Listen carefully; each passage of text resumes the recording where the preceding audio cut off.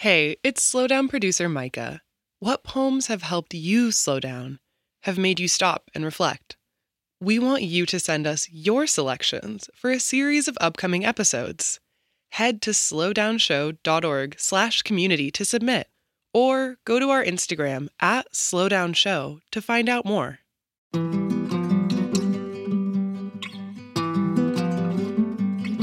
I'm Major Jackson, and this is The Slowdown.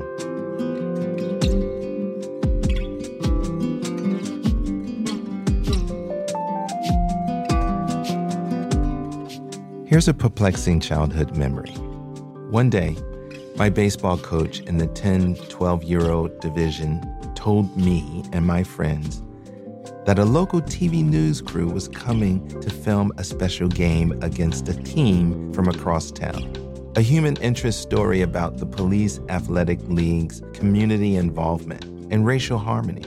He said to make sure our parents washed and pressed our baseball suits and to play our best, to represent our neighborhood, which implied our race. My friend Gerald played catcher, and I pitched. We were an all-black team, and they were an all-white team. I threw for 8 innings and gave up 2 runs before Coach substituted in Mitch, whom we nicknamed Stanky Lanky. He was tall, and when he pitched, he contorted his body like he was dancing. It was entertainment for us and distraction for the other team, and led to 3 batters striking out in succession. The cameras caught it all. The cheering, the sliding into bases, the ground balls, and all the swing, batter. We won by 1 point. We celebrated on the mound, then lined up and gave high fives to the other team. Some even smiled and congratulated us. In the stands, our parents were different and separate in all the ways you can imagine. Different cars, different clothes. But they were the same in their wish for their kids to have a victory to celebrate on the drive home. I remember the looks of dejection and animosity on some of their parents' faces, the slow walk to the parking lot. That night, I was allowed to stay up late to watch the evening news. After stories about bank robberies, mobster hits, and the weather, finally, just as I was dozing off, the anchors began narrating the story about a kid's baseball game. I sat rapt for the short, maybe 2-minute feature. The perplexing part? We were cut out altogether, rendered invisible. The other team's coach was interviewed. An action shot showed one of the runners crossing home plate and his teammates patting him on the back. That was it. Our joy, our play were literally erased.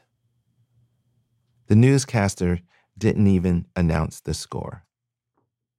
Today's poem underscores the implied racial and class dynamics at the center of American life, how we are defined and claimed and rendered opponents, how the ongoing battles and struggles construct in us versus them, even when it means abandoning an authentic selfhood separate from, yet a part of, the groups we get put into. Context is All by Erica Hunt. This me, not that me. That them, no, the other them.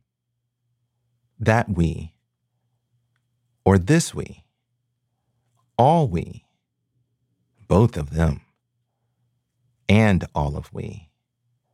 When there, not here, but me then, before then, and before we, when we, how we, when we spoke then, never spoke back to them then, silent we, resilient we, existed as an existential us, observing with restraint and bemusement, terror, a noisy them, childish them.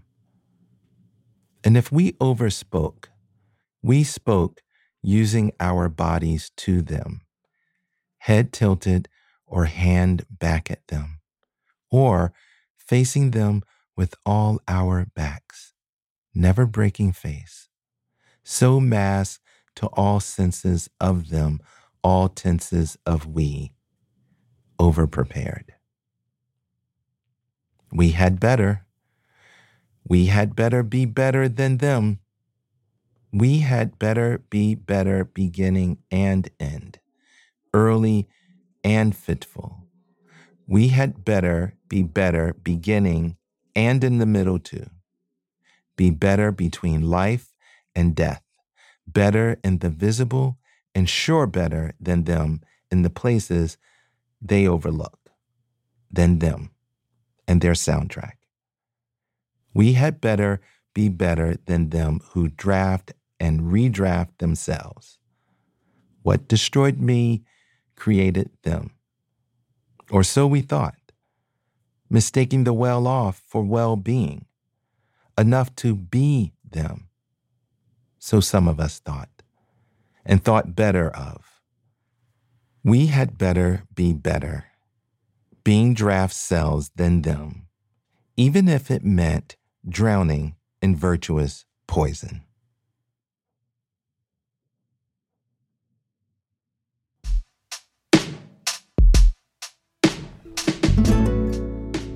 The Slowdown is a production of American Public Media in partnership with the Poetry Foundation. This project is also supported in part by the National Endowment for the Arts. On the web at arts.gov.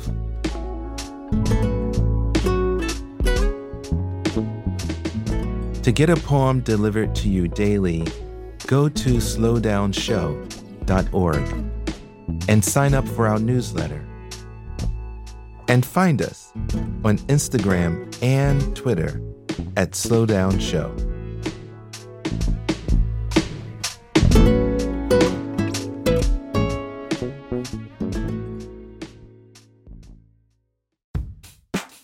We all want to be our best selves, but it can be an expensive journey.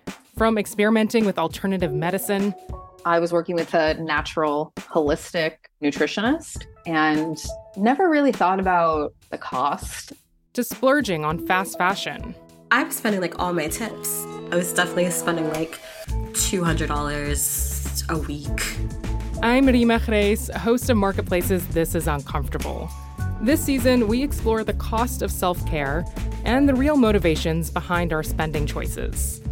Listen to This Is Uncomfortable wherever you get your podcasts.